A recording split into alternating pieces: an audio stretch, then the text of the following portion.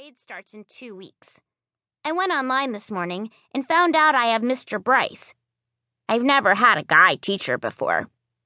I bet he's the strictest teacher at Greeley Elementary. I bet he yells if you're late and only lets you drink water once a day. I got you a peanut butter cookie at Crumbles, my dad says, taking the corn from me and setting it on the table. He gestures to a small white paper bag. Just save it until after lunch, okay? Peanut butter is my all-time, hands-down favorite food. Even so, my heart races with suspicion. Something about how my parents are both grinning makes me think they're going to tell me awful news. I'm being a worrier, but that's the way I am. It's who I am. Just like how I swim competitively, and my birthday is on New Year's Day, and I'm the only kid in Greeley who hates pizza. Sure enough, my dad grabs an ear of corn, tugs off the husk, and says, "There's something big that we want to share with you." "We're going to be telling people tonight," Margot adds, shifting her smile to my dad. "But we wanted you to know first." "Hang on. Maybe they're going to tell me that we're moving too. Please let it be Canada. I've always liked the maple leaf flag. I will learn to love massive amounts of snow. I will get over my fear of ice skating." "The thing is," my dad says, "we're having a baby." My stomach flips over. Actually, it's more like a triple somersault. Margot reaches across the table and touches my hand. I yank my fingers away. "I thought you didn't want more kids." Margot is 42, and my dad is 47.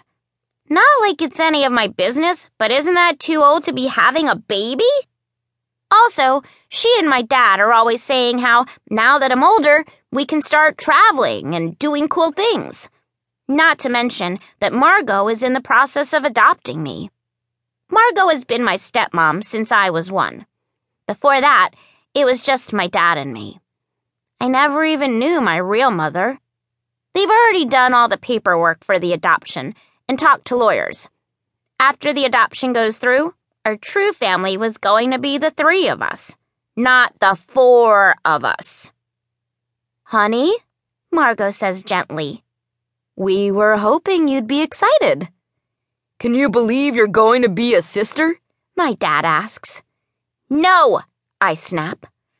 "I've been an only child for almost 11 years. Please don't call me a sister. I'll be a former only child." My dad laughs. He doesn't get that I'm not kidding. "You'll get used to it," he says. "You'll have plenty of time to adjust by February." February? That's only 6 months away. I happen to know it takes 9 months for a baby to come out. That means they haven't been telling me the truth for 3 whole months. Margot tips her head to one side.